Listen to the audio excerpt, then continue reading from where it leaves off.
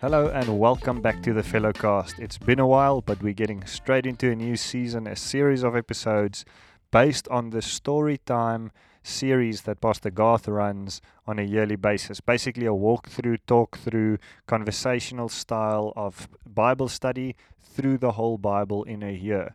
So, what we'll be calling this is the Bring Your Own Bible series. It has a call to action in there so that you bring your own Bible along as you listen to these. If you can't while you're driving, please don't open your Bible while you're driving your car. But this is going to be a really great resource where we put the Storytime series into an audio version called Bring Your Own Bible. Just as a side note, you'd be able to find all the resources that Pastor Garth refers to in the link description, in the description of each episode. There'd be links that you can click on to find the pictures or graphics or videos or whatever it is that he refers to. So I really hope that you enjoy this. We're going to kick this season off with the first episode on the genealogies.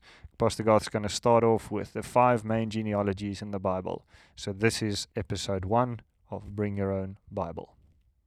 Yeah, there's actually 5 big ones in the Bible, Valdo. And I sound a bit nerdy when I say I get excited about them. But hopefully by the end of this conversation, these chats we're going to have on it, you'll see why. Genealogies are one of those things in the Bible. We get to all these names, the son of, and at this age. And many people just flick over them and wonder why on earth are all these lists in the Bible.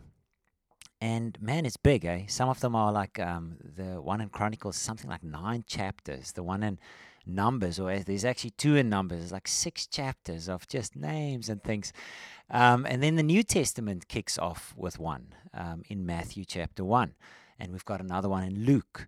So it's very intentional in the Bible. The Lord has really given us a wealth of information in the genealogies. And for me, yes, there's many interesting things in it. Like many people would have read that book by, is it Francine Rivers, who wrote on the women in the Matthew genealogy. So there's interesting things like that in it that we can sort of pick out of it. And out of the Genesis ones, there's like Jared, this guy who made music, those kind of things. But I'm more interested in how it fits in the bigger part of the story. So let's kick off with the one in Genesis chapter 5. It's the first big genealogy that we get. And it takes us all the way from Adam to Noah. Now, first of all, and this is going to be true with every one of the genealogies, we have to ask who's the first intended audience for getting this information, because suddenly that changes the way in which we read it. So if you keep in mind that Genesis was written by Moses and probably in that period of the desert. Man, the guy had 40 years to write it. So maybe it's good they tracked around in the desert a bit longer so that he could give us the first 5 books in the Bible. But then obviously his first audience is those slaves who were freed out of Egypt. And here they are on the way to a new country that God has told them he's going to give them. They don't have a God identity. And this is true every time we get a genealogy in the Bible. It's really interesting. Go and check it out, and we'll speak about that. These guys don't know who they are in God and what God's plan for them is. I mean, they lived in a land, Egypt, who's got literally hundreds of gods. Everything from frogs to bugs to these underground spirits and the river and the sun. They worshipped all these things, which is why the story in Genesis kicks off with creation. God spoke these things into being. God spoke and there was a light and there was a sun and there was all these things. But then when we get to chapter 5, he specifically then says, all right, here's the lineage all the way from Adam, the first man that God created, down to Noah, the last man standing when the flood is over. Okay? And the setting of it is quite important. So in chapter 4, it's got the story of the first murder, Cain and Abel. Cain killed his brother. And these are the first 2 sons born on the face of the earth. Wow. Yes, like the first 2 brothers got such jealousy between them that the one decided to kill the other one. And then it goes out of that story straight into genealogy, which then takes us to chapter 6, which speaks of how evil people have become. So much so that spirits had intercourse with man and a new breed was created, the giants, the Nephilim.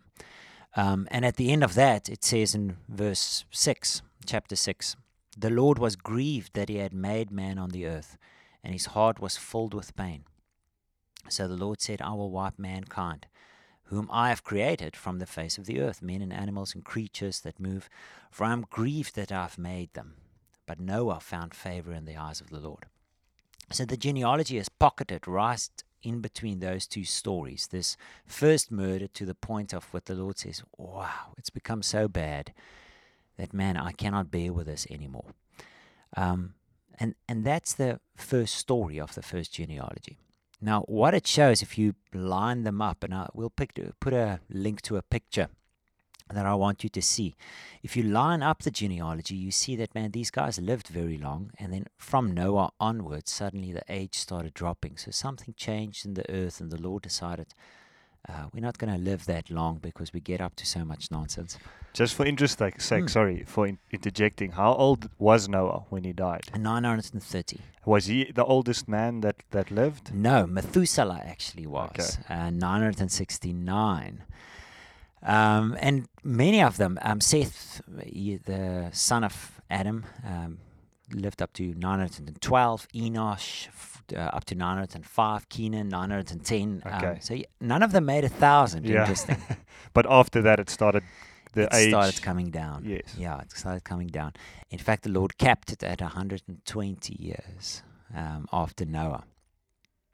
But when you line them up, then suddenly you see, all right, at the age that Seth was born to Adam, then he overlapped so much with Enosh, so much with Kenan, so much with Mahalalel. It turns out that Methuselah and Lamech, both of them died in the flood.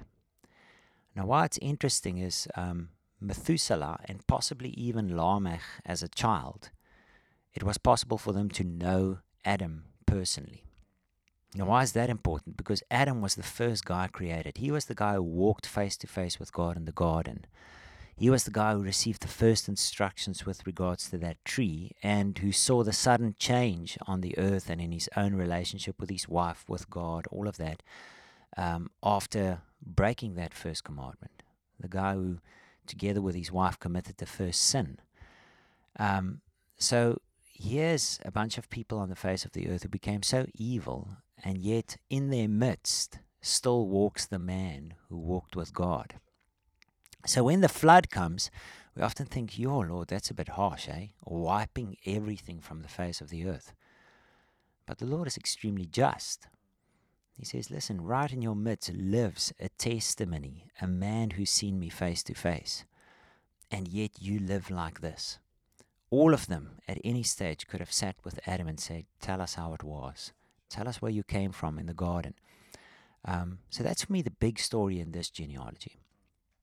Also, later we're going to see that Lamech, that last guy who lived up to 777 years and then came the flood, he came to a point where he boasted and he actually said, listen, Cain will be revenged, because Cain made this statement about vengeance if somebody would do something against him. And God actually affirmed it as well and says, hey, I will actually look after you, because he complained to God about his punishment, that he have to leave the presence of the Lord.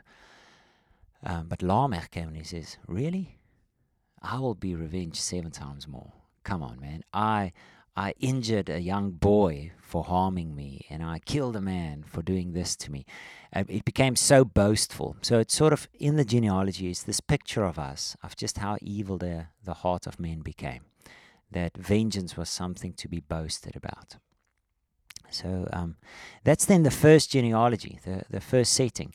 So when you read through it again, the names are there. It's interesting. It's difficult to pronounce sometimes. Just say, our pastor, head pastor also say, if you struggle with a name in the Bible, just read bicycle quickly and nobody will notice. Just read over it and see the bigger picture of it. There's really a gem in the midst of it.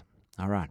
So the next time around, we'll be speaking about Genesis chapter 10, which is a threefold genealogy about the three brothers, Noah's three sons. And that one is absolutely filled with treasures. It really sets the scene for the whole story of Israel forward.